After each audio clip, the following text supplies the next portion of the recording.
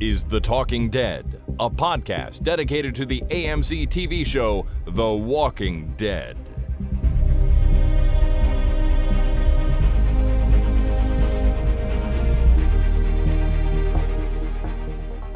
Hi everyone, my name is Chris.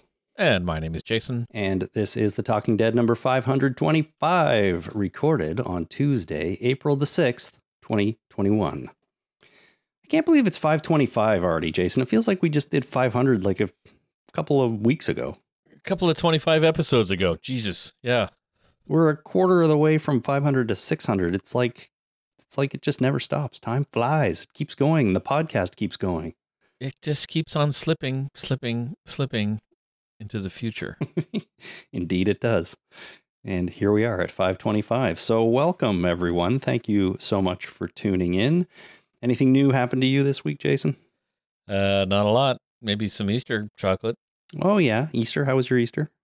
It was okay. It was pretty good. How about you? Very relaxing. I took many naps. I was very happy about that. That's nice that you get to take naps. Yeah. Little ones. Like micro naps, like you sit on the couch and fall asleep for 5 minutes and then snort yourself awake when Jasper jumps on your lap? Some of those, some actual naps. Yeah, it was all over the map. It was nice. All over the nap. I like it. Yeah. Well, that's good. My Easter weekend was okay as well. I'm going through a really busy stretch at work. So, I don't want to complain about being busy, but when you can't take your full Easter weekend off, it's kind of a bummer. But anyways, it was still nice. And the Easter Bunny came and was, okay to us. He wasn't a shithead. That's right. Sometimes the Easter Bunny can be a shithead. So that's nice that he wasn't. Not this year. All right. Well, we are here, of course, to chat about the season finale of season 10 of The Walking Dead. It's very, very exciting. This is the second season finale. I mean, it's kind of season finale 2. That's right. Well, it's kind of 2.5 because we had 15 episodes and then a big break and then the finale, right? All right. And then this is the second finale, full finale. So we kind of had a half finale and then a full finale and then another full finale. So it's really like this 2.5 season finales that we've gotten. It's true. Boy, they really milked the finale of the season this year. Okay, then we had a mid-season finale. So does that, total up to 3? Maybe 2 and 3/4, let's say. Season 10 of The Walking Dead, the series with 2 3/4 finales. Yeah, I hate to do the math that finally, but what the heck? Yeah. Well, if we're doing 525 episodes, we can do 2.75 finales in a season. I don't see why not. Now, speaking of the fact that it's a finale, it's the last episode, the ratings, the viewer numbers are in for this one, and they come at 2.12 million. So even though last week we dropped down below 2 million, we've rebounded a little bit to come back up above. But 2.12 is still really middle of the pack for the 6 bonus episodes, and it's down in the lower quarter, the bottom quarter, I would say, for the season in general.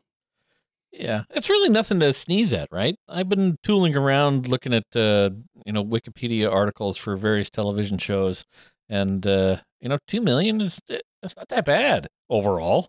No, it's actually pretty great for most shows, but for The Walking Dead, not so much. Yeah, there's shows out there that I like that have, that are going strong at 10 seasons, and they've been like 1.7 million people per episode, and they're still chugging along. So, over 2 mil, that's fine. Fine. That's right. I don't want to worry about it too much. I mean, it's not going to change anything at this point. We're still going to get season 11. It's not like they're going to air half of season 11 and go, you know what, this isn't working out. We're just canceling it right now. They can still do it. Oh, they better not. I mean, TV networks are crazy. Look at Gilligan's Island. I've been spouting this for centuries, it feels like, but they were top of the ratings. Fucking canceled. Goddamn Gunsmoke. Wow. Well, I don't see it happening. There would be too much revolt in the people if that took place. That would be revolting. They really would. All right, well, let's get into it. We got a few more title reads than usual, so everyone get ready for this. Here is Season 10, Episode 22 of The Walking Dead. Episode 22. And here's Negan! Here's Negan, angry dog. Here's Negan. Here's Negan. Oh, here's Negan. Ah, here's Negan. Here's Negan. Amazing. Thank you, Gail, Dan in New Jersey, Mike in Vancouver, BC, Nathan, Daniel in Worcestershire, England, Sir Wumpy Flump, and Happy Jack in Victoria, BC. Which one was the dog? Because he was pretty much saying, Negan. Yeah, the dog was... Was that Dan? Was that the second one? That was the second one. Okay, so Dan in New Jersey, yeah. Dan said his dog just spoke up right in the middle of it, so he just went with it. That's awesome. Yeah, very, very good. It was pretty close. Like, as far as dogs learning how to talk, I'd rate that at like an 8. Solid 8. Oh, not bad. It's a talented dog there, Dan. Yep. Very nice. It's like when a dog goes, oh, Roo. Right? You can teach a dog to say, I love you. So why not? Of course. Why not? Teach a dog to say, here's Negan. All right. Well, let's jump in. We start this episode off. We've got Maggie and her son Herschel walking through Alexandria one morning. They sing You Are My Sunshine to each other. And then she sees Negan working, gives him a menacing look, and says hi to, didn't write her name down, the another character who's working beside Negan. Mm-hmm. And we see Carol looking on from her window nearby. So that's just sort of reminding us that Maggie is not happy with Mr. Negan. And why is Carol snooping out the window? She's just kind of watching the neighborhood. It seems like a little old lady kind of thing to do. Maybe that's exactly what it is. You know, she just woke up, she drew back her blinds and looked out the window. That's what people do. I guess so. I mean, it's basically TV, right? It's like, I wonder what's on. You walk to the window and take a look around. Right. Wonder what's happening outside today. But you know what's going on? I do it all the time. Like, I just look out the window and I sometimes just stand there and watch cars drive by and watch people go by, walking their dogs, pushing their babies, whatever, you know. Sometimes it's just nice to stand or sit and think and look out the window for a little while. Well, I do that with my, I have a security camera that is connected to my garage, pointed at my front driveway, because of various car break-ins and tire slashings that have happened. Mm-hmm. Not that I do anything about it. Like, I've got a couple of guys trying to break into my car, looking for change. Anyway, because my office is in a basement, I put on the camera, the outside camera. It's the only outside camera I have. I put it on as a window. Right, because I'm just sitting in my basement and I watch people go by, walking their dogs and stuff like that. So I guess I'm a little creepier because I do it through a security camera rather than standing at a window. But really, it is my window. Well, sure, but I do it with my shirt off, so it's creepy enough. Well, I'm never wearing my shirt, so that's not really an issue. But nobody can see me, right? Fair enough. So it's even creepier. There you go. All right, well, she's in the window. We cut over to Carol and Negan, who are out in the woods. She grabs a rabbit from a trap, and he thanks her for taking him out because he wasn't feeling so at home. That really seemed like a dead rabbit to me. You think it was a real dead rabbit? I don't know. I don't know. I don't think it was an actual dead rabbit, but it sure seemed like a dead rabbit to me. So, good work. Kudos to the prop people. They've used real dead animals in movies and television shows before, right? Well, I mean, I would assume so. I don't really know, but yeah. Yeah, you ever see Winter's Bone? Is that the one? It's with, geez, what's her name? With Katniss Everdeen in it? That's the one, yeah. Okay. She's skinning squirrels in that, and she was really doing it. Oh, wow. Apparently, like skinning actual squirrels. Eesh. I hope they died of natural causes and not the skinning. Well, I don't know. I didn't watch the credits close enough to see if any animals were harmed in the making of this. Okay. Stabbing a squirrel counts. It so sure anyway, does. it looked like a real rabbit to me. Okay, well, that's good. Good prop unless it was a real rabbit. Negan asks Carol to, put in a good word for him, which is I guess he's just trying to gain some favor in the town, but she doesn't say anything. They walk a little farther. They come to Lee's cabin. So Daryl's girlfriend Lee's cabin. Inside, there's a bunch of his stuff there. And her intention basically is that he moves in here to get him out of Alexandria. So she's kind of just moving him out to avoid the problem and get him banished. In fact, she even says that the council voted to banish him. To banish or exile? Did she say banish or exile? I believe the word was banish. Oh, geez. Now, That's worse. Negan wonders if the council really did this or if this was a unilateral Carol decision. She doesn't really answer him, just kind of smiles, gives him the rabbit, and gets out of there. So I think it was just a Carol decision. Okay. Well, that's a shitty thing to do. Yeah, I guess. She's trying to just eliminate the issue of having him and Maggie too close together, but, you know, it is kind of crappy. I think that if I was going to be banished, I think I'd want it to be official. I wouldn't just want Carol to say, get the fuck out of town. Well, fair. Right? That's why you have a council, right? For decisions like this. Yeah. Or a sheriff, because the sheriff could probably say get out of town. Sure, yeah. Not legally, but they would do it. They would do it. But our sheriff is long gone.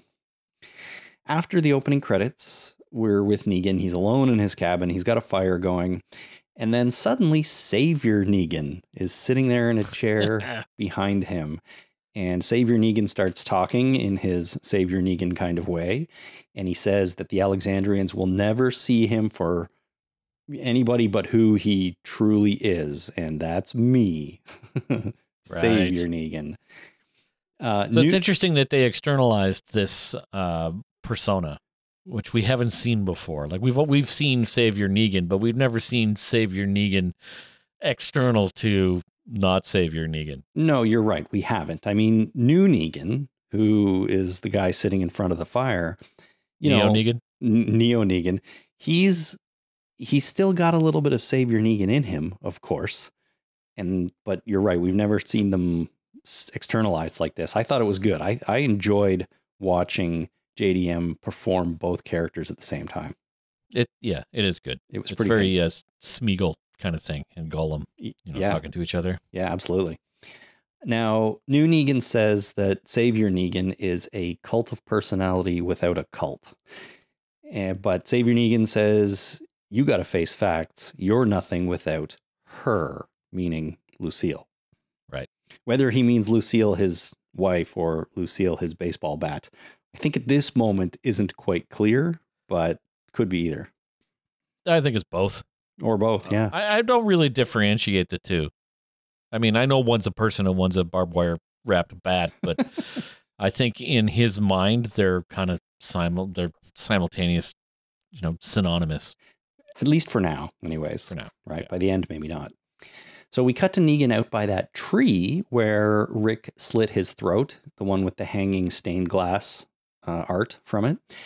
And he has a couple of quick visions of Rick and of Michonne. So it's the first time we've seen those two characters on screen in a while, which was fun. So we get to count the flashbacks. Are we counting the flashbacks? Well, we can if you want. If you want to keep That's track while two. we're doing this. Yeah, okay. All right. That's two. That's two? Okay. Michonne, I guess in the flashback, tells him that Lucille is still out there. And so that's what he's here to do. He starts digging a series of shallow holes around this tree, around this area, until he finally finds Lucille buried in the dirt. The baseball bat, not his wife. Right. So the question I had for you is, I don't recall Michonne saying to him that the bat was still out there. But so was that new footage for this episode, or was that previously viewed footage and I just forgot? I have a feeling you just forgot, but I'm not 100% sure about that because I don't recall that specific scene either. That doesn't mean it didn't happen. Doesn't mean it wasn't even on the show. But I don't think they shot anything new with Denai Guerrera. Yeah. Maybe it was on the cutting room floor. Maybe it got shot but never aired. Yeah, I was going to say maybe a deleted scene or something that they were able to use here. I'm not sure. But if anyone out there has some intel on that, or, just correct us and be like, you idiots, it was totally in the show, this episode, let us know. Yeah.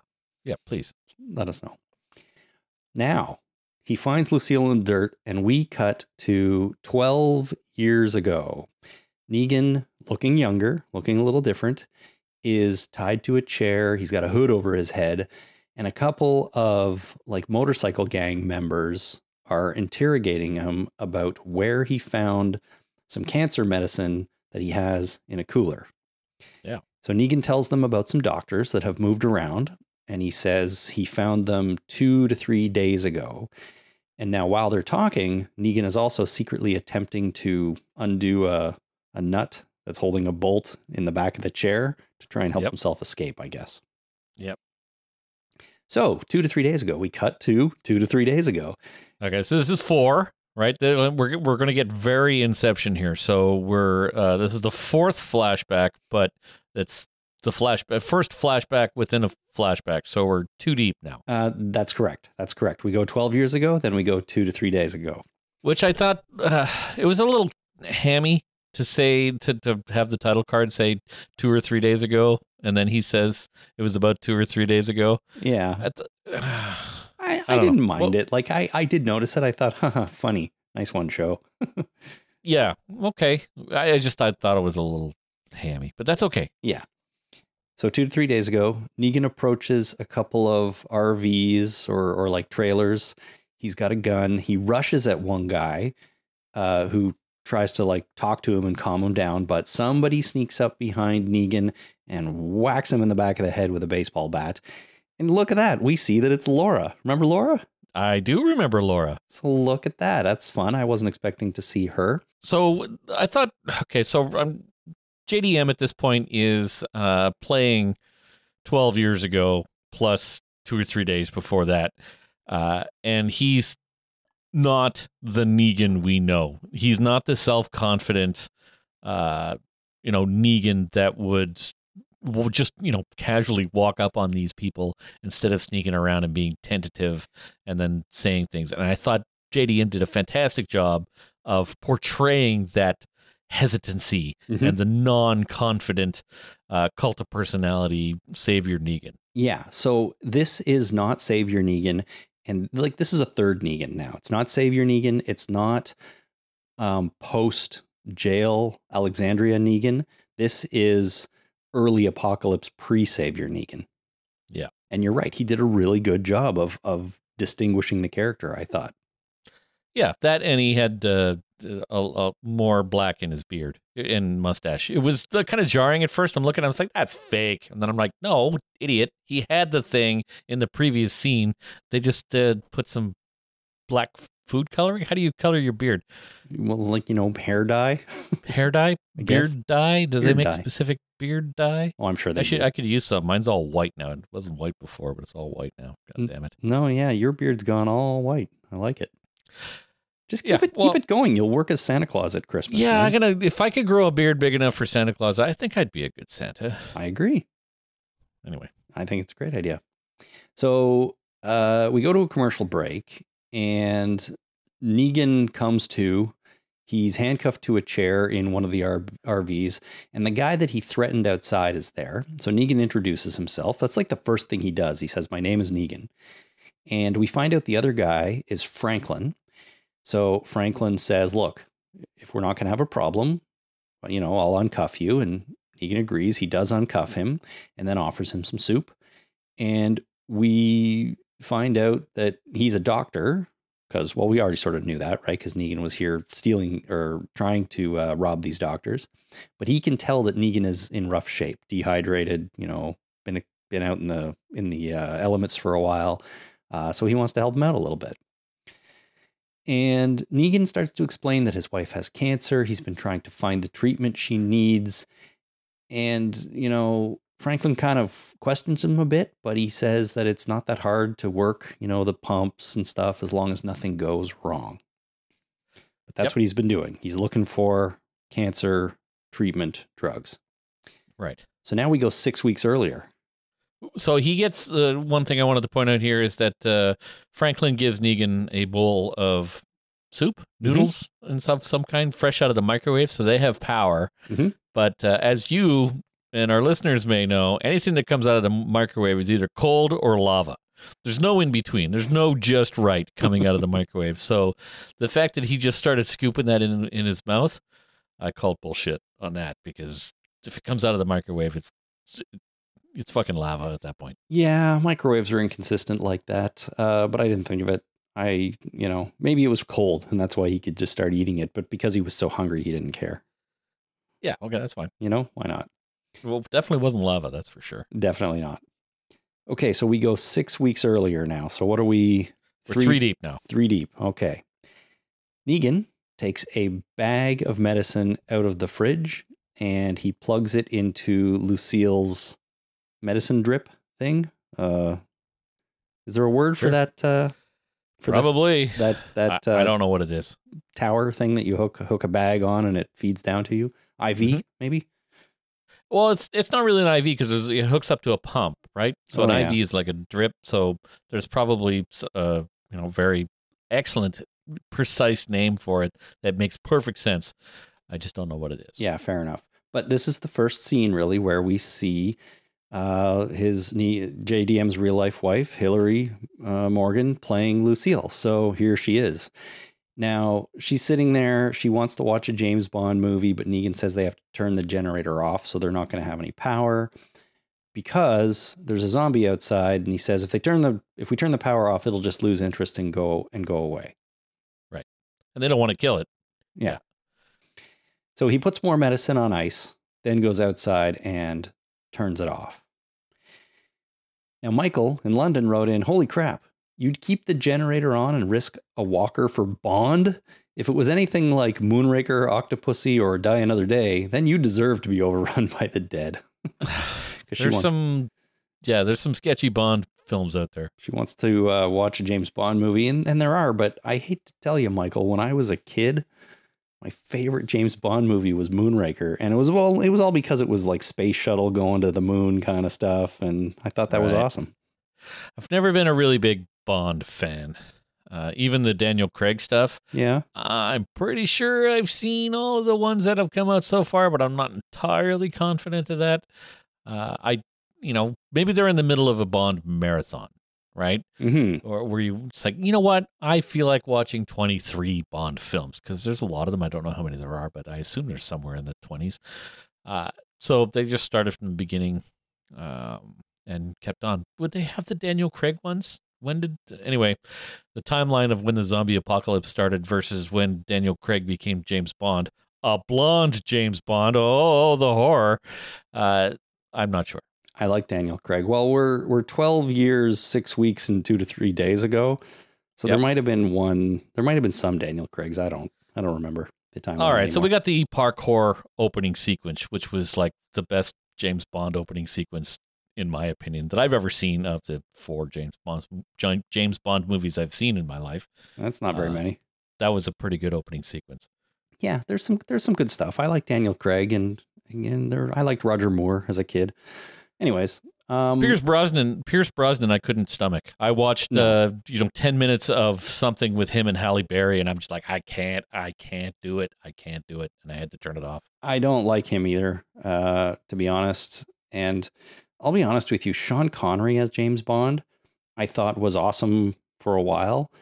But if you try to watch it now, personally, it doesn't hold up very well for me. They're just too old and outdated. And, I'd still watch them if I was doing a James Bond marathon, but it would be tough.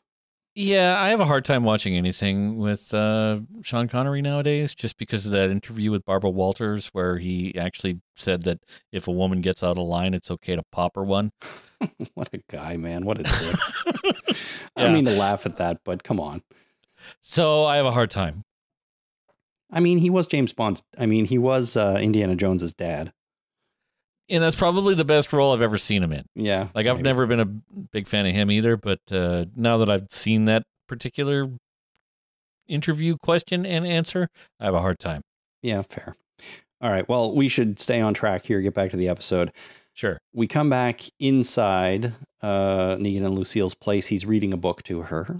The zombie is still out there, and he decides the book sucks, so they stop, and he decides to go out and kill the zombie.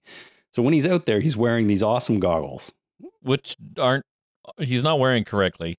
Like they're not on right.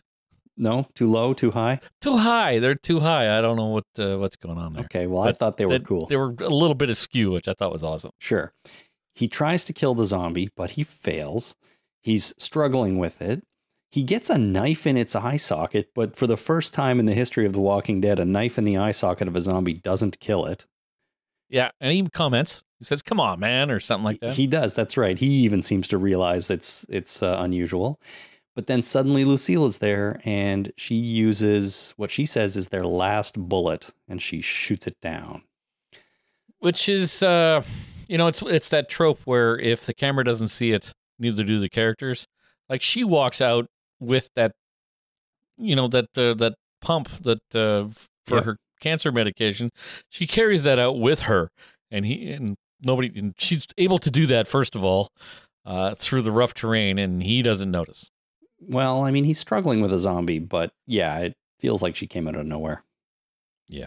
But luckily enough, because she saves the day, Gemma in South Wales writes, "Holy crap, Lucille is an awesome survivor. She shoots that walker down without hesitation. Nailed it. It's a shame she didn't make it in the long run." Mm-hmm. It really is. Now, after a commercial break, we come back and Negan is out looking for gas. So he siphons some from a car, and then he checks inside the car and finds something in the glove box. We go back to their home, and he reveals to Lucille that he found some weed. Nice. Which might make her feel better. Lucille starts saying that they need to leave to find other people, but Negan insists that first they have to finish her treatments, and then they can go wherever she wants on the motorcycle. Now, Sergio sent me a message on Facebook, and he said, "Holy crap, did you see the concert t-shirt Lucille was wearing? Half Moon. No wonder Negan recognized Beta when his mask was off. He and Lucille were probably rocking out at his concert."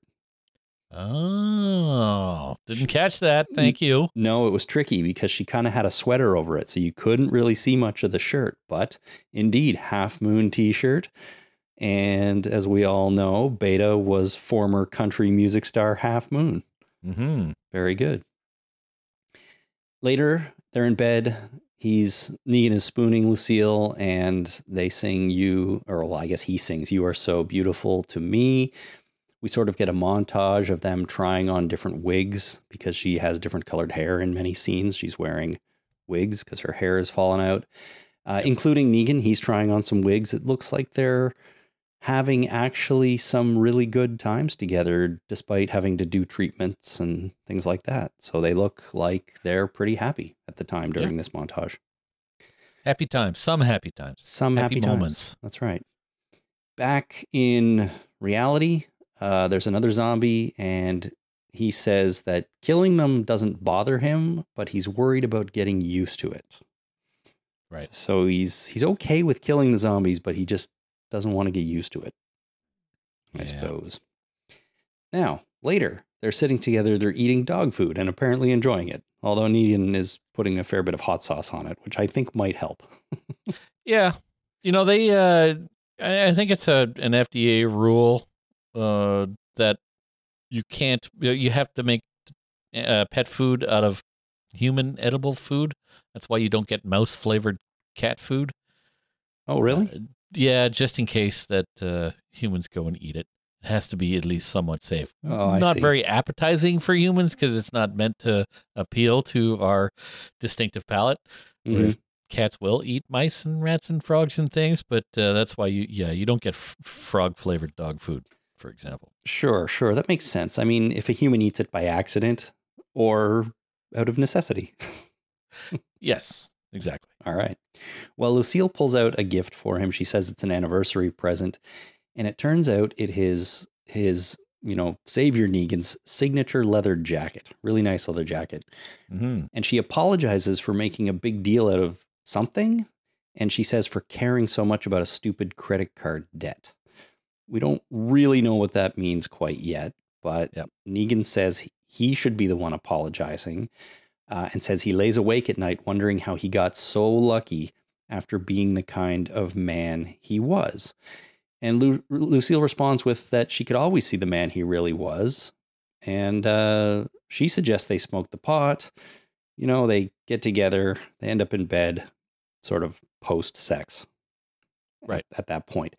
But yeah, so there's a lot of information here that we don't really understand yet, but we do get hints that, you know, Negan maybe wasn't that good of a guy in his past. We know in his future he's not that good of a guy, but in his past maybe as well. He's sort of in a nice guy Negan sliver of his life right now.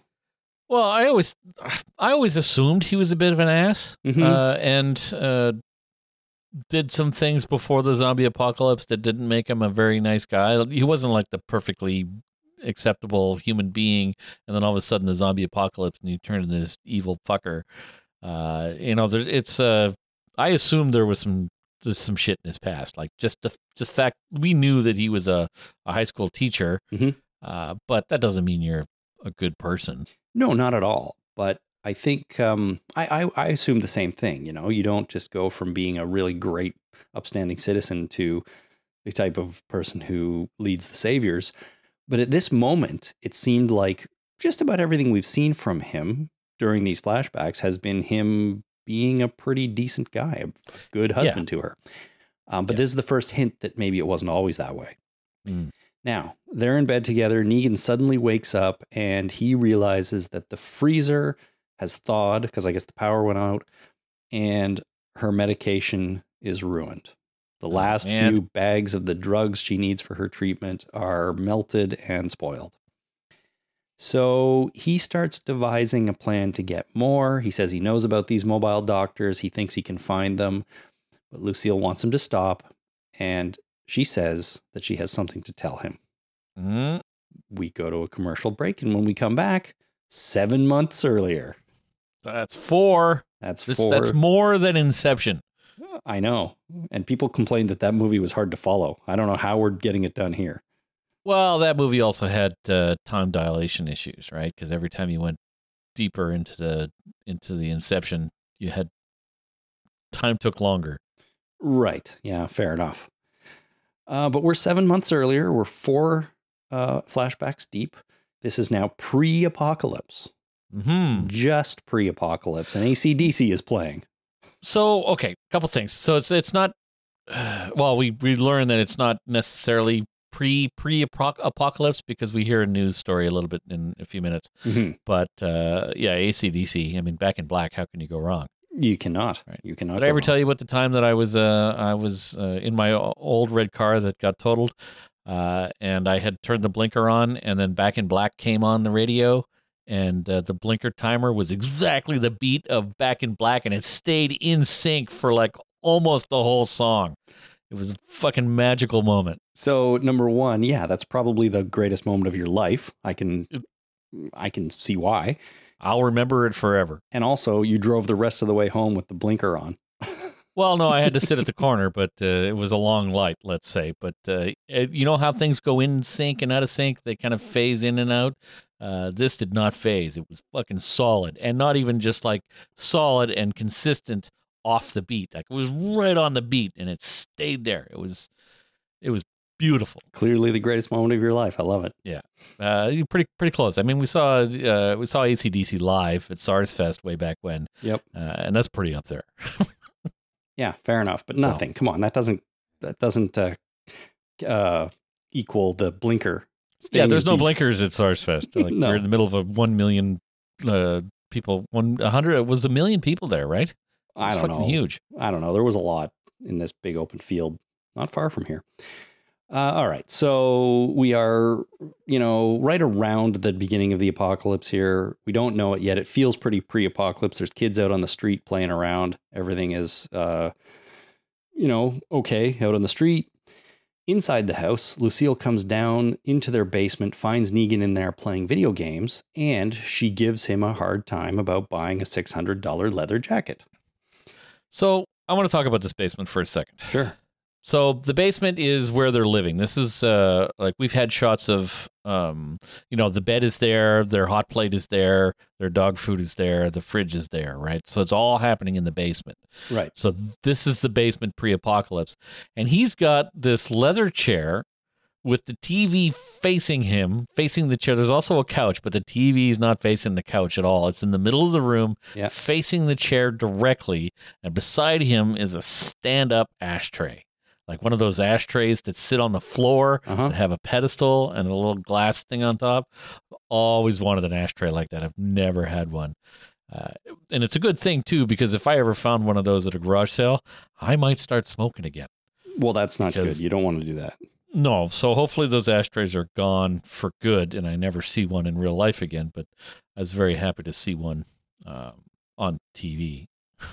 Yeah, fair enough. I didn't even notice it, to be honest, but I'm not really in tune with smoking and ashtrays and stuff. But well, even in the even in the 3D flashback, there's ashtrays here and there, like blown glass ashtrays. Right. So Negan's a smoker.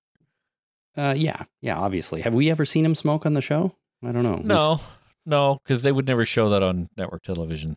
Well, they showed Daryl smoke. What's the difference? Oh, I don't know. There I isn't thought they one. stopped that. Maybe I'm thinking of the 80s. Well, I don't know. Maybe some other shows, but they've shown Daryl smoke. Oh, good. Anything else about the basement? No, other than the fact that he's playing a console video game with children on the other end and trash talking them. Yeah, that's exactly what he's doing. Yeah, and she calls him out for that. But that's a very Negan thing to do, right? Yeah. Like he has relationships with kids, and now even within the flashback, we knew he was a phys ed teacher, and even now we know that he's playing video games and communicating with kids. He's like, well, how old are these kids? I don't know, 13, younger, maybe. I don't know. I mean, that kind of thing happens. I think pretty regularly. Oh, I mean, I play video games and online video games, and I assume that everybody I'm playing against or encounter in the game is anywhere between the ages of 10 and 14. Right. It's pretty narrow I don't talk range. to them. I don't have a microphone. I do not have any kind of conversations, even if they try and talk to me. I usually type no mic and then move on with my life. Right. But you can't really limit the age range of who you play against on the internet. Yeah, no, absolutely. Games. Well, he's playing this game. She's there to give him a hard time about this expensive leather jacket, but Negan mentions that he has 2 leads on jobs, and we find out that he's looking for a job because he was fired as the gym teacher due to a physical assault, which we'll learn more about a little bit later. Upstairs, Lucille is on the phone with her friend Janine, and Janine says that everything was going really well until he beat a guy up. But we hear Lucille tell her that the asshole had it coming. So we don't know what that's about quite yet. Later, they're eating. They're talking about the food. She mentions an appointment she has for an MRI and needs a ride home. But Negan says he can't because he has a meeting with his probation officer at the same time. I can't imagine not going with my wife to such an appointment. I can't even imagine it. Even if it was, a meeting with the probation officer, I think a phone call is warranted saying my wife has an MRI for a potential cancer diagnosis, and I'm going with her. So, come hell or high water, we're rescheduling or I'm not showing up. I get that too, but I have never thankfully been in the situation where I've needed to meet with a probation officer. And I do think there are certain situations where you have to check in, right? As a criminal or someone who is being charged with a crime. And if you don't check in, you're in big trouble. But then at that point, you'd probably arrange the MRI appointment around that schedule if you had to. But it seems there's got to be extenuating circumstances. Like, I don't know. Wife has an MRI appointment for a potential cancer diagnosis. With enough lead time, I'm sure you can reschedule around. Fucking life happens here. This is serious. It's probably a lot easier to get an appointment with a probation officer than it is with a doctor. Could be, yeah. Right. It's more important to go to the doctor's appointment than it is to the probation appointment, in my opinion. Well, depends on your perspective, maybe, but yeah, I see what you're saying. Anyway, it doesn't matter because he's not really going there. No, it doesn't matter. He's not going, and that's fine. We cut to, well, it's not fine. You know what I mean? We cut to the appointment. Lucille gets into her car after the fact. She tries to call Negan, but he doesn't pick up. She tries to call Janine, but gets voicemail. She's getting upset, crying a little bit. She calls the probation officer, finds out that Negan lied about that. So where is he? And then looking at the calls to Negan and Janine back to back on her phone, she kind of realizes that maybe Negan is with Janine. Oh, man. Dick. She drives away in a rage, and when she turns the car on, as you mentioned earlier, a radio broadcast starts, and we hear a voice say, a news report about killers eating the flesh of the people they kill in all cases. That's crazy. So not just some of the time, all of the time. So it's the start of the apocalypse. It's the very early start of the apocalypse. Society's still going, but we're getting news reports, And just a little bit of trivia. The voice on the radio is the director of the episode, Leslie David Johnson, I think his name is. Yeah. I did not recognize his voice. Well, no, I'm not surprised. Okay, I have a holy crap here from Jordan about this scene. It's a little bit longer than usual, but I'm going to allow it. So here's Jordan. Hi, Chris and Jason. This is Jordan from the Nighttime Podcast. I'm recording this message while driving through the mean streets of Halifax, Nova Scotia. I just got holy crap, did you see that moment from the recent episode Here's Negan? Did you notice when Lucille just got her diagnosis, she was in the car, she's trying to reach Negan as well as her friend, and I think she comes to the realization at that point that they were sleeping together. Just as she peels away out of the parking lot of the medical clinic, the camera goes, it's kind of shot from the license plate of her car on the backside of her car from a really low angle. And the song by 45 Grave, Do You Want a Party, starts playing. That's a direct copy of or an homage from a scene from probably my favorite zombie movie, which is The Return of the Living Dead, which was kind of a spin-off from Romero's Night of the Living Dead series. And this actually isn't the first time that The Walking Dead paid homage to that particular movie. I know they do that with different movies all the time, but I can think of at least one other instance when they paid homage to Return of the Living Dead. Anyway, I find it really cool when The Walking Dead embraces other films and pieces that have come before it with these kind of short homages, which also really play into the fans who love to see that sort of thing. Anyway, I love this episode. I love this scene, and I'm excited to hear you both break it down. Have a great day. Awesome. Thanks, Jordan. So, yeah, I just want to, I don't want to correct Jordan, but according to the internet, the song that played on the radio as she drives away was called Party Time. So if you're Googling it, it's called Party Time.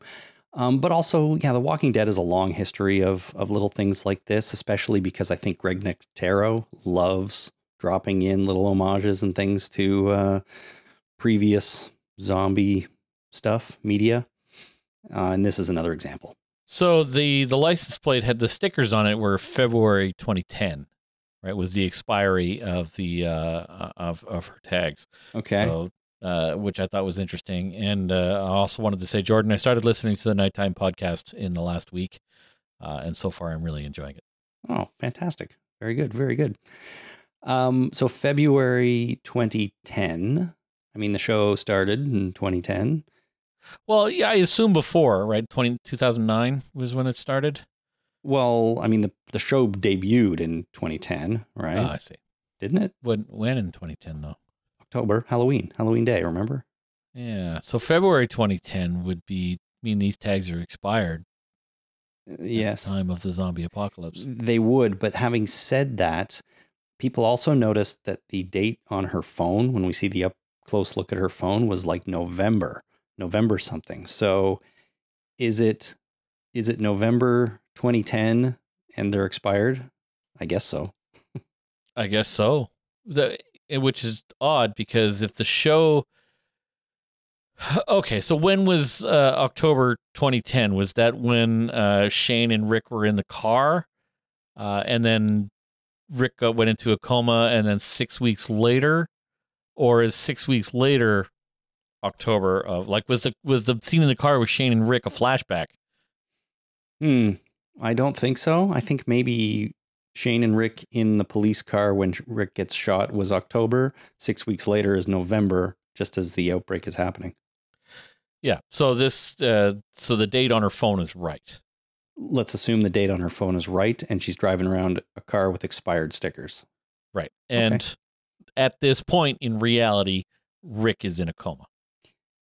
I would think that's true. Yes. Okay. All right. Gotcha. I'm in. Very good. So later at home, she's now at home, Lucille. She's sitting at their little table, and she's got a gun on the chair beside her. We hear Negan's motorcycle ride up. He comes in. She kind of fondles the gun a little, but she doesn't pull it out. Instead, she reveals to him that she has cancer. So let me ask you this, Jason. Was she sitting there debating whether to shoot him or let him know that she has cancer? Those were the two options?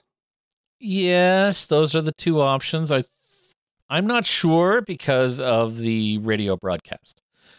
I think the radio broadcast, if I was in the zombie apocalypse was about to start, I think that I'd be a little cautious about dead people getting up and eating other people and causing more dead people to get up and eat other people. Yeah. I think I might start sitting at the kitchen table with a firearm of some kind if I had one. Okay, that's a good point, one that I hadn't considered, because when the radio broadcast came on, she was in such a state of mind that I felt like she didn't even hear it, right? It comes on and she screams at the radio, play some goddamn music, and hits a button. So I'm not convinced she registered that, and I'm not sure she even knew they were in the beginning of a zombie apocalypse here. So I'm not sure the gun had anything to do with that. But if she did, it does make a little bit more sense to me. Well, I think that if the radio is announcing this kind of stuff, that it's all over the news and has been for a while and will continue to be for as long as there is news. So I think that news broadcast was not necessarily meant in the story to inform her of what was happening. I agree with you that she was pretty distraught at that time. The fact that she has cancer and her husband is sleeping with her best friend. Yep. Or sister or somebody close to her, it's probably upsetting, and I would agree that she didn't necessarily hear it. But I think that news broadcast was meant to set this in a time frame. Mm-hmm. Like it wasn't before the zombie apocalypse. It was right at the outset of what will become the zombie apocalypse. It's more of a zombie situation or maybe even a zombie crisis at this point. I don't think it's quite escalated to full-on zombie apocalypse. No, it does get there, though. But okay, so the gun makes sense in a few different ways at the table. Yeah. Okay. I don't think she was going to shoot Negan. Well, that's what that's why I bring it up, because I feel like that's, not unheard of in these sorts of situations, even in real life, but a little bit of an extreme reaction, despite the fact that he's a total dick and he's sleeping around on her. Well, but when you factor in zombie situation happening in the world around you, gun makes a lot more sense. You're absolutely right. It does. And if TV and movies and playing role-playing games has taught me anything, if you want to be, on the offense or aggressive about a situation, you put the gun on the table, right? So as soon as somebody walks in, you see the gun. Putting the gun under the table is more of a defensive posture. It's more of a, I need this in case I need this. Okay. Kind of thing. So if she meant to, I agree with you that it either means that she's unsure about whether or not she's going to shoot him. It's like, in case I do want to shoot him, I want to have this here. But I'm not entirely convinced that I'm going to shoot him. Right. We'll see what happens when I see him. So either it's defensive, which means it's related to the zombie apocalypse, or it's she's unsure. So she doesn't want to show her cards until she decides whether or not he needs to die. Yeah. Okay. All right. Well, either way, she just reveals that she has cancer, and then we cut to 7 months later. It's the same gun, right? The one that they had the last bullet of, and the one he attacked the the trailers with no bullets. Yep. It's the same gun, right? Yeah. But see, we jump back forward in time now to them having the conversation about her, when she said, I have something to tell you. And we find out that she never revealed to him that she knew about the affair with Janine. And Negan is now in this scene surprised to hear this. Yeah. Right. So it is kind of interesting to think maybe she was sitting at that table debating, do I tell him about the cancer or do I confront him about the affair? And either way, I've got a gun here just in case. And we know she decided to go cancer. And now 7 months later, we're 7 months into the apocalypse and she reveals that she knew about the affair. Negan is devastated, of course. He says he never saw Janine again after the diagnosis. And Lucille says that he made up for it. And to really help her now, don't leave. Don't go searching for more medicine. Just stay with me. Right. She says he's fought for her enough. She'd rather he stay there and be with her. But Negan says, no, we won't give up. We made it this far. He's going to find the doctors and they're just not going to give up on her. And I think it's interesting how he says, we won't give up. We made it this far, not I won't give up and stuff like that. Right. He's really a team with her now at this point, a partner. Yes. I'm not entirely sure that he's made up for it, right? There's another situation, like he found out she had cancer and they're playing it like he never went back to Janine at all. He never saw her again. He's made up for it. But, the zombie apocalypse also happened at that time, right? Which might account for why he hadn't gone to sleep with his other girlfriend. So it's like me saying, I'm really trying to eat healthy. I haven't been to a restaurant in over a year. Yep. When in fact, there might be another explanation as to why I haven't sat down in a restaurant in a year. I get what you're saying, but does it even really matter? Like Lucille feels he's made up for it in his actions since then, regardless of the fact that, there was a zombie apocalypse. I think because it's coming from her, it carries more weight. Right. Okay. The fact that she feels like he's made up, Fair enough. I don't know. Who knows? Things would be very different if it wasn't the apocalypse, of course, but it is. So you take what you can get. Right. Now we take a commercial break and then we are back with Franklin. So we go ahead in time again. Mm-hmm. And he's telling him it's worse out there than he thought. And suddenly Laura comes in with a cooler full of everything Negan needs. So they've found what he needs. They're just going to give it to him and let him go. As he's leaving, Negan is surprised that they aren't asking for anything in return. And Franklin basically says what goes around comes around, be good to people and they'll be good to you. And then Laura gives Negan the bat that she hit him with earlier in the episode. Yeah, and it's a nice bat. It's a really nice bat. And now Negan has a baseball bat. I assume. I mean, I'm not sure I've ever actually purchased a baseball bat before, but I've used them. Sure. But that one looked like a nice one. It did look like a nice one. Absolutely. I have purchased a bat, but not for many, many years. I had a glove once. I don't think I bought it. Maybe somebody bought it for me. I love that glove. Where's that glove? I don't know. You've probably got it in the archive somewhere. Maybe. So now we go back ahead in time again to the bikers who are questioning Negan. The guy does not believe anything he's saying. Negan is still trying to spin that nut out of the chair. The dude puts a gun to his head, says either tell him the truth or he's dead. So Negan shows them on a map where the doctors are, says security is light, and they have no weapons. So the guy says, okay, they lock Negan in a closet, and I guess goes to check them out later. We don't see any of that. We come back later. They release Negan because apparently he told them the truth and they found the doctors.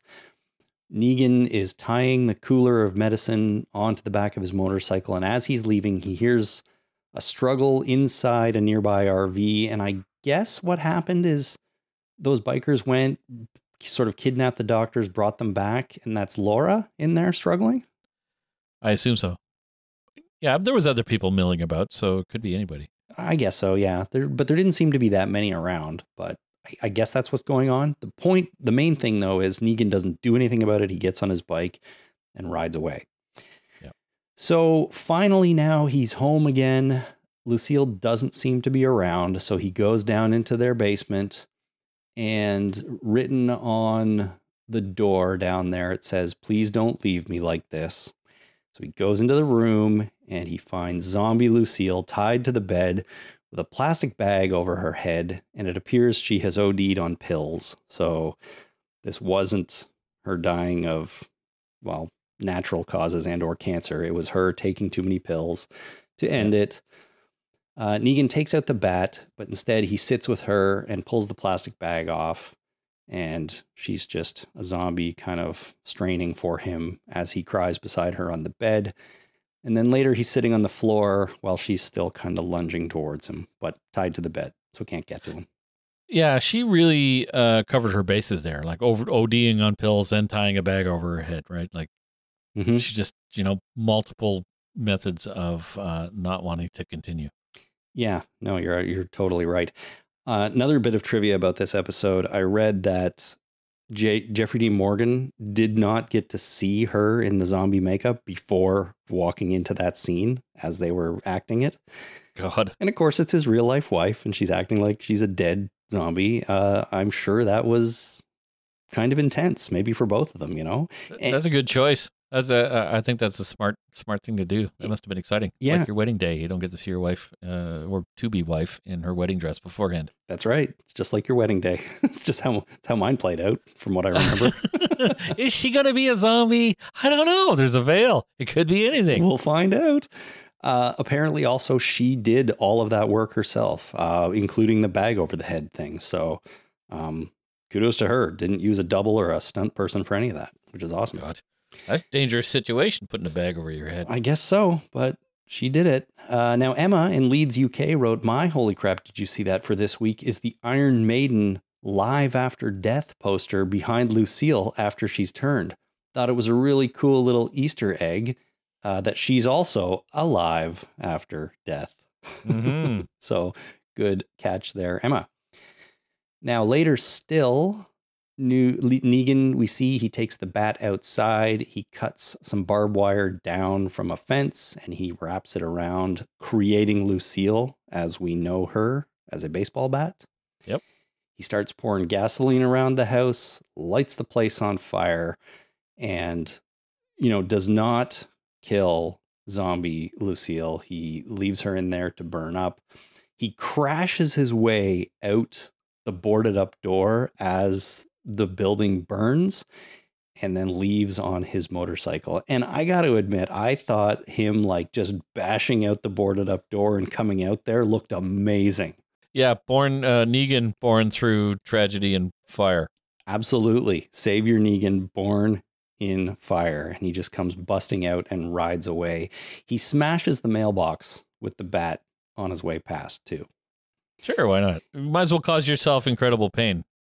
Because when you do that's got to rattle through the bat and hurt quite a bit. Well, maybe, yeah. Why not? But he's testing it out as he goes. Now, burning the house down is not a surefire way to kill a zombie. I mean, we've learned that before, right? It's definitely not. You can light zombies on fire and they just keep going. But I have to believe that at a certain point, you just get too burnt up and charred. The brain is destroyed and you're no longer a zombie. But you're going to worry about her still being zombie alive, right? Yeah, I mean, she might be incapacitated with the house collapsed around her, but there's no guarantee that zombie is no longer alive or dead or undead. It might be just an incapacitated, rotting zombie underneath a collapsed house and burnt. Well, I mean, that's even more tragic to think about in a way. But you're right, it occurred to me too. We know that fire doesn't really kill them. I just choose to believe that eventually it would if they burn up enough, Yeah.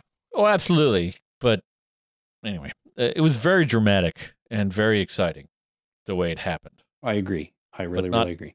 Entirely guaranteed to be effective. True. But here's something else exciting about this scene, Jason. Natalie in Detroit writes, "Holy crap, did you see that? Negan's last name is Smith. I think it was Chris who predicted we would never find that out." Natalie says this because the name Smith was written on the mailbox, which it was kind of a dark scene and the mailbox gets smashed. So I didn't notice that. But going and looking for confirmation of this, I found online that apparently also one of the trophies, like the, high school gym teacher type trophies that Negan has on a shelf in the basement at one scene, you can see the name Negan Smith. So a name that was never revealed in the comic has been revealed on the TV show. Well, there it is. And it might not be canon to the comic, but, the fact that we got Negan's backstory at all is, I remember not liking the idea. I wanted him to be like the Joker without a confirmed backstory, but we got his backstory now, and we know the origins of Lucille, and now we have his last name, and we have his profession before, and we know why he lost his profession before, and the fact that he's a fighter, and we'll get to that in a minute. So we've learned a lot about Negan in this episode. I mean, that's the point, really, right? To give us all this information. Well, about him. Here's Negan, kind of gives it away in the title. It sort of does, yeah. So after a commercial break, we come back and we are back with that biker, and now he's beating up Franklin. So they did indeed bring the doctors there. They want to know where there is more medicine. Where does Franklin keep more stuff? He threatens to hurt Laura. And Franklin is spinning that same nut in the chair. So everybody has the same idea who gets tied to that chair. Yep. Negan shows up outside, kills a guy with Lucille. That, as far as we know, is the first Lucille Bat confirmed kill. Mm-hmm. Then he grabs a gun, shoots another guy. Inside the building, they hear the shot. Franklin gets the screw out, frees himself, but some commotion is in there because they don't know what's going on. Negan breaks through the glass doors with the bat, which, second time in an episode, he's broken through a door with a bat. Franklin hits the dude with the chair, and Negan walks in and smashes him with the bat and tells Franklin to go find his daughter and make sure she's okay. Cool. So Negan sits the guy up, and he tells him this story about being in a bar with his wife, Lucille, of course. He says there was this guy who wouldn't shut up during one of their favorite songs on the jukebox. The guy was rude to Lucille, so Negan steps in to defend her. They end up fighting. Negan says that all he could see was red, and he just wailed on him till he wasn't moving. This is the guy that Negan assaulted, and as a result, was fired from his job at the school. Yep. He says he realizes he did a bad thing back then, but now it doesn't matter. When he sees red again, it's really just, what is he capable of? And it turns out, he says, he feels like he's capable of pretty much anything. And then he kills the dude, the biker dude, with Lucille as he's sitting there. It was a cool speech. It was a really cool speech. And you know what? Jeffrey D. Morgan is good at delivering those speeches. He is. And it makes me want him, when this show is over and he's moved on to other projects, I want him to be in a TV show where he spends a lot of time giving speeches, speechifying to people.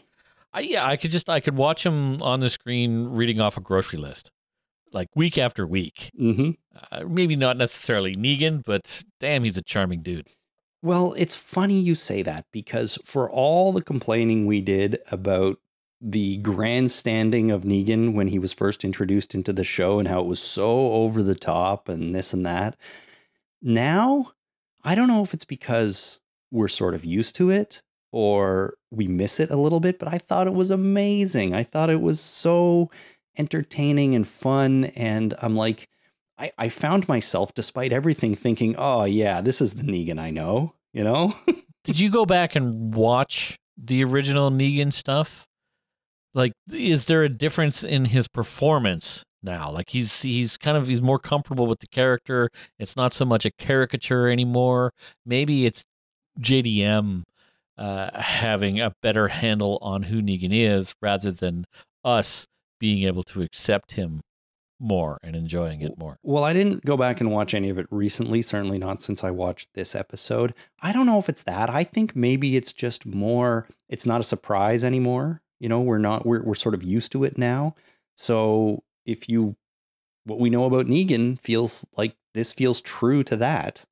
Right. And JDM is really good. Maybe he is a little bit more in tune with the character, but I think it's more about us. being used Maybe it's to also it. the writing that's not as jarring. I mean, originally Negan did say something about sliding his cock down Rick's throat, right? Maybe Yeah. it's not as vulgar and crass and therefore not as jarring.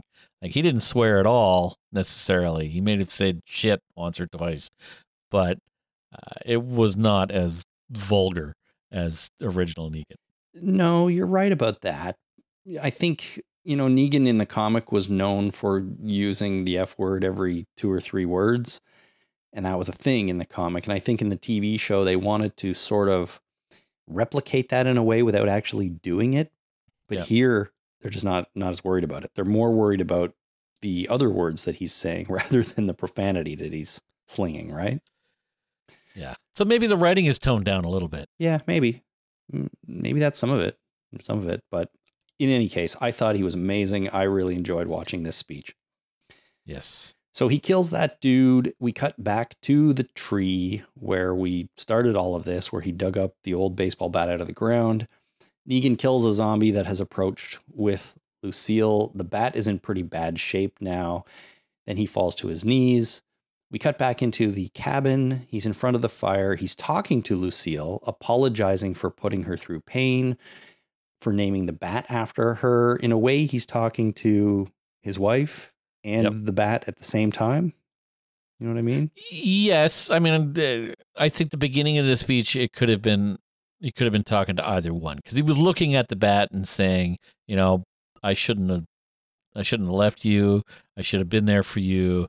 He could very well be talking to this, remember, sentient bat, because the bat is sentient. And it kind of, I saw nothing in this episode that dispels that, right? The fact that the bat is sentient, because he, sure, he put the barbed wire and bat together, but the first time he encountered the bat was when he got whacked on the head with it, right? So, and then, he took the bat, and the bat gained more and more power.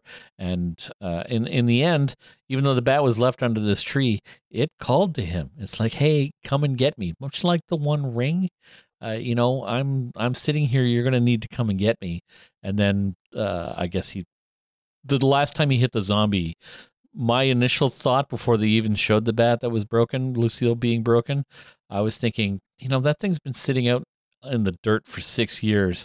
It is going to be rotten, right? Yeah. There's no way. It hasn't been protected from the elements and worms and dirt and stuff. So the fact that it was broken, and you could hear it break, right? Even in the audio, you could hear it break. I'm like, oh, okay, that makes sense. Yeah, it was one final hit with it, which just made it split in two, basically. But he finishes talking to the bat, and he wraps like a rag around it, sort of, and then he puts it into the fire. So he's casting the bat off into fire. Why did he wrap it in whatever that was? Was that his cravat that he would wear around his neck? Like the Negan persona? Oh, I was wondering, maybe you're right. He did wear that thing around his neck. Maybe he was putting the bat and Savior Negan to rest once and for all. Well, you see, because it's the bat's fault, right? Of course.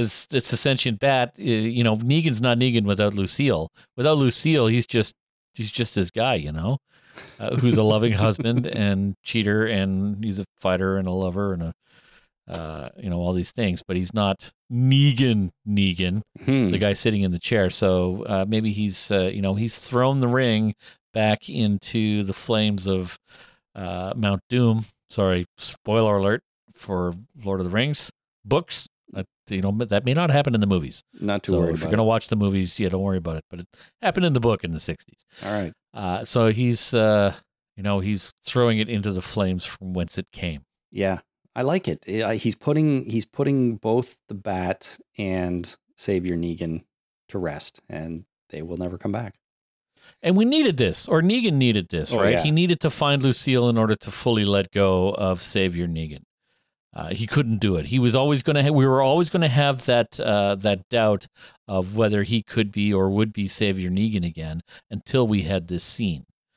Much like you're going to spoil fucking war movies here, like Vision in the Avengers or Avengers: Age of Ultron, when we didn't know, like Vision came was he was created, and we're like, oh, is he good? Is he bad? Because Ultron was creating him, and what was going to happen, and then he picks up Mjolnir and hands it to Thor and says, "Let's go." It's like, oh wow, fucking Mjolnir knows, right? Yep. He's got to be true of spirit if he can do this. So in that one shot, we knew that Vision was a good guy. Mm-hmm. In this one shot, we know that Savior Negan is gone for good, regardless of what happens. Negan can never go back. Yeah, absolutely. It's great. So that's that. And then we see Negan back at Alexandria, walking back into the town. Maggie and Carol, they see him coming. Carol approaches Negan, and she mentions that they've been out looking for food at an army base Daryl found. So I think that's a little bit of interesting tidbit of information there, an army base. But we saw him with the, pick up stuff from soldiers. Yeah. So maybe he tracked them back because he's got a dog that can track things. I assume if the dog's not hanging out with Carol. Yeah, somehow. I don't know. But it seems to make sense that those two things would be related. But that's it. That's all for now that we know about an army base, because it's not really a point of conversation here, just as a passing reference. Yep. Negan says that he won't be living in the cabin anymore, that situation wasn't really working out, and he's going to be moving back in to the town. Uh-huh. Carol says that Maggie will kill him if he stays, but she didn't want his death on her conscience, and now it's not, so that's fine. Negan walks off, says fair enough, and him and Maggie, as he walks away, are kind of staring at each other. Maggie looks all serious and intense, like she really wants vengeance. And Negan actually kind of grins a little as he walks past, and cut to black, the end. So that was a bit odd because, first of all, evil Maggie, fine. Mm-hmm. But Negan grinning like that could have been construed as a fuck you. Well, I wanted to ask you about that. What does that ending mean? Like, is it him going like, I don't care anymore what you think of me or what you are going to do to me. I just want to live here and be comfortable. And if that means you kill me, I don't care. Or was it like a, give me your best shot smile? I'm going to be here whether you like it or not. Try to kill me. It's not going to work. I don't know. I think it's very intriguing though. Maybe it's both. Maybe it's I've resigned myself to, to the fate of, whether you try to kill me or not, and fuck you. Well, yeah, I guess so. I don't know. But before we talked about the fact that he put Savior Negan to rest once and for all symbolically, I was thinking like, is he kind of reverting back into that role? But I feel like he can't. So what is he doing? Where is he coming from? And what did that smile mean? I don't know. But I think it was a great way to end the episode. And overall, I think it was a fantastic episode. I was thinking about this episode just in, general terms. And I got a couple of statements that, might be a little bit odd. One is, I think this is my favorite episode of The Walking Dead ever. All time. I can't think of anything that, any other episode that kind of tops this. And that speech that he gave about, playing the jukebox and this guy not shutting up. Mm-hmm. That was the moment I'm like, holy shit. And, I've said this before about certain things. Like, this is probably I don't know if this is the best thing my TV has ever shown me, but it's definitely in the top 5. Wow. There's been some, very significant things where I can't believe my TV showed this to me and I love it so much. Uh-huh. Like the speech Apollo gave about Dr. Zaius. Not Dr. Zaius, that's fucking Planet of the Apes. What's his name? The bad guy. I know what you mean. The courtroom scene from Battlestar Galactica where Apollo delivers the arguments or whatever. Yeah, great stuff. That's probably on the top level. And there's a scene in Schitt's Creek where I didn't think Dan Schitt's Levy, Creek was going to come up, but okay. Yeah, you wouldn't know it, but I recently watched Schitt's Creek, and one of the best shows I've ever seen in my life, just hands down across the fucking board. But there was one scene where Dan Levy's character, David, was professing his love for Patrick, and I fucking started crying. It was beautiful. It was the most amazing scene. And just the fact that this show, Schitt's Creek, if I can spew awesomeness about it, just it sets the level of, there's no homophobia in the world. Right? It does not exist in this world. Everybody is accepting of anybody's sexuality baseline, and we go from there. Yeah, right. It's not even an issue. It's not even an issue, and it was. I'm getting kind of chills just thinking about it. I was not expecting that from a Canadian fucking comedy with Eugene Levy. No, right? Neither was I. I've seen it too. Catherine O'Hara. Yeah, amazing show. So anyway, this episode of The Walking Dead, if I could bring it back, is probably, it's amongst this level of shit that has been shown to me on my television show, a television screen that just blows me away. Yeah. So I love this episode. I don't know if I made that clear. I loved it too. I think that JDM and, of course, Hillary Burton Morgan, his wife, were both fantastic. I think casting her as his wife was so obvious on one hand, but just so absolutely genius on the other hand. They were clearly amazing together. And it didn't even matter that you knew they were a real couple. I think that would take some people out of it, knowing that they were like real husband and wife. So like when he's acting like he's sad that she's dying, that's not too much of a stretch to think that all he has to do is look at her and be like, this is my real life wife. And if she's dying or she's a zombie, like that's going to make me sad. They were amazing together. So I think it was just absolutely inspired casting. I talked a little bit about how seeing Savior Negan again was amazing all of a sudden, when I wasn't so sure that it would be.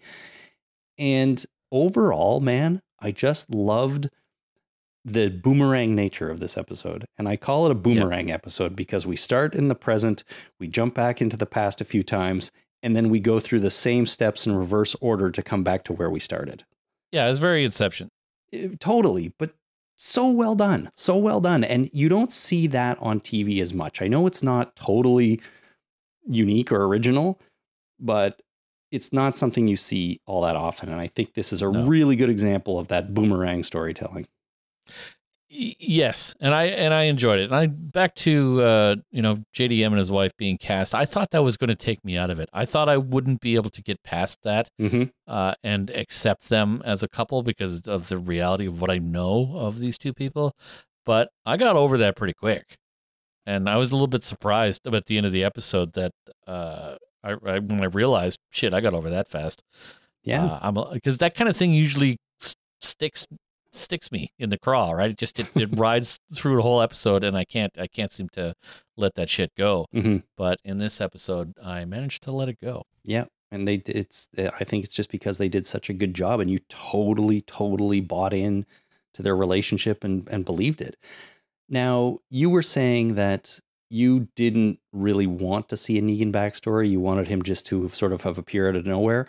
Do you feel like this was worth it? Are you glad that they gave this to us? Or at the end of the day, would you still prefer to have not had this story about Negan? At this point, I prefer to have this story. Cool. I'm glad that I have this story. I think it informs the character a lot more than I thought it would, because it was so well done. This backstory was better than what we learned about Michonne's backstory. And that was pretty significant. I'm trying to figure out what we learned of Michelle's backstory in the TV show versus what I read in Playboy.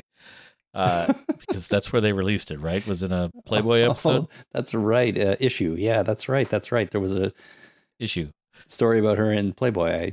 That's correct. I don't think I own that issue, but I forgot all about that. Yeah.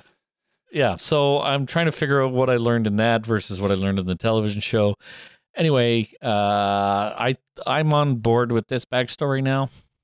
I think I'm over it. Yeah. I think I want more of Daryl's backstory now. Well, God, if they can do... Now that I've got a taste of flashbacks, fuck, let's get some flashbacks going. Maybe that's what we get with the Walking Dead Superworld. What's that show called? I seem to have a mental... Tales of the Walking Dead, the anthology show coming up. Is that what it's called? It's not Walking Dead, the Superworld? Well, it should be, but no, I don't think so. Maybe they'll rename it. Okay. All right. So anyways, I agree. I think this was amazing, and I'm glad we have it. I think it's a great way to cap off this season. And yeah, I just can't imagine how they could have done it any better. I want to make a quick note that if you don't have enough of Jeffrey Dean Morgan quite yet, you can go watch him on Hot Ones. Have you ever watched the YouTube series Hot Ones, Jason? No, I don't know what that is. Okay, so it's some guys, they bring on big name celebrities, like huge celebrities, and they interview them while they eat spicier and spicier chicken wings. Right. Yeah, I've stumbled across that kind of thing. I haven't watched too many, but Jeffrey Dean Morgan was on it recently, just at the beginning of this month, April, actually, to promote this episode and promote another movie he had come out over Easter weekend. But it's funny and it's good. And JDM is a interesting guy. He talks about this episode a little bit. He talks about the farm he lives on, why he loves motorcycles so much, all that kind of stuff. So go check out Hot Ones on YouTube with Jeffrey Dean Morgan if you can't get enough of him. There's a little bit more there. I had a friend who ordered hot wings at Sneaky D's one time, and he told the waitstaff to, tell the kitchen to make them as hot as humanly possible. And if you think you've gone too far, go farther. Right. And so they brought out these wings, and I almost had to change tables. I wasn't going to eat them, but just the fact that they were on the table was uncomfortable for me. Wow. The staff came out of the kitchen to make sure to see if he was actually going to eat these things, and he fucking ate them. It was scary. Wow. Anyway, hot wings are, I don't know. I didn't even know he liked spicy food, but I guess he was in a mood or something. I don't know what happened, but I damn near had to leave the room. Well, as a younger man, I used to go out with some friends once a week to a pub for wing night. It was a thing at the time. And we used to eat some pretty spicy wings. I can't tolerate them as much as I used to be able to at my advanced age now, but I still do enjoy spicy food on occasion. I'm the other way. I really hated anything even remotely spicy, but I'm more tolerant of it now. Oh, interesting. Well, we're on different spicy food paths through our lives, I guess. Yeah, and if you really want to get more of Jeffrey Dean Morgan, go and watch The Accidental Husband 5 times. That's my recommendation. That might turn you off of him, but, you did it, so someone else could do it. I did it. And Uma Thurman, right? Nothing wrong with Uma Thurman. Oh, was it Uma Thurman? I only watched it the once, so I'm not so sure. I've got Jasper's going to know about the plot of this movie. Oh, yeah. I've seen it so many times. All right. Well, there we go, everyone. Great episode of The Walking Dead. Now, just before we wrap things up here, Jason, I actually want to talk about one other thing. And that is that there was some Walking Dead news announced this week, I guess over the Easter weekend. AMC has officially announced that season 11 of The Walking Dead will premiere on, what do you think? What date? August 22nd. August 22nd, 2021. Really? You nailed it. All right, then. Yeah. A few weeks ago when you predicted that, you nailed it. And then we had that listener call in who did the math to see how the, seasons play out. And August 22nd is the date. It's official. Sunday, August 22nd, season 11 premieres on AMC. Nice.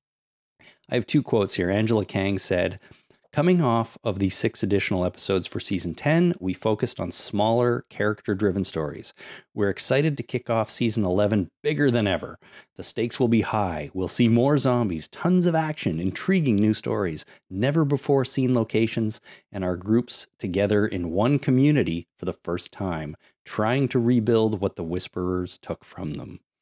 So that's a pretty solid hype piece right there, I think. I think she makes it sound amazing. Scott Gimple, on the other hand, said, The final chapter of The Walking Dead begins with 8 action-packed episodes that will feature the massive scope and scale fans have come to expect from The Walking Dead universe, and I'm thrilled to share that fans won't have to wait long for these incredible new episodes to debut this summer. Nice. So I just feel like that's the difference between Angie Kang and Scott Gimple in 2 quotes. Yeah, well, I mean, it's no dump truck full of zombies. Dump trucks full of bodies or whatever that Robert Kirkman said for season 1. Oh, right. Yeah, I forgot all about that. Kirkman's a different beast altogether. Well, he is. I mean, the fact that Angela Kang said it makes me think that it might actually be true. There you go. I think so. But anyways, that's cool. Season 11, officially on AMC August 22nd. Okay. Also, just before we wrap up here, I want to take a second to thank Keith B., who made a contribution via PayPal to the podcast. Thank you so much, Keith, for doing that. We really, really appreciate it. If you would like to be like Keith, you can do the same thing by visiting talkingdeadpodcast.com/PayPal and making a contribution. You can also become a patron at patreon.com/thetalkingdead. And that allows you to make a small monthly pledge, which is a great way to support us. So thank you so much to Keith B. for doing that. Thank you to everyone else who supports us in one of those 2 ways. We, of course, really appreciate it. All right, that is going to bring us to the end of this podcast, Mr. Miles, and also raises the question, where do we go from here? What are we going to do next? Well, there's really no rest for the wicked because Fear the Walking Dead starts again next week on Sunday, the 11th of April. The first episode, which isn't really the first episode, it's actually the 8th episode of season 6, is already, as we speak, available on AMC Plus. So that episode is called The Door. You may have already seen it. And if not, you might be watching it this week on Sunday night. And we will be back to talk about that episode on the following Tuesday, which is April the 13th. So no time off. We're going to jump back into season 6 of Fear starting right next week. So there you go. Fear runs for, 9 weeks or whatever until the end. Then there is either World Beyond, which I think probably is going to happen in that slot, or we have a break until August when The Walking Dead comes back. We'll have to see at the time. But the next thing we do is definitely going to be Fear. And with the quality of season 6, at least the first half of season 6, I'm kind of pumped for the back half of that show. I hope they keep it going. Keep the pedal to the metal, as they say. I sure hope so. All right. However, we also still are going to do a feedback show about this season finale of the Walking Dead for season 10. I don't want to forget that. That comes before the Fear episode. And if you want to get your feedback in, you can, of course, go to our website, click on send voicemail at the top and send us a message. But I had another one of those not work recently, so I'm kind of getting pissed off, and I'm going to have to figure that out soon. So if that's not what you want to do, record it on your phone and send it in, or just send an email to talkingdeadpodcast@gmail.com. That's probably the most reliable way and works just fine. You can also find us on Facebook at facebook.com/thetalkingdead. Okay, I think that covers everything. We'll see you soon for the feedback show. Don't forget about Fear coming up. We'll be back to cover that. That's it. So until next time, my name is Chris. My name is Jason.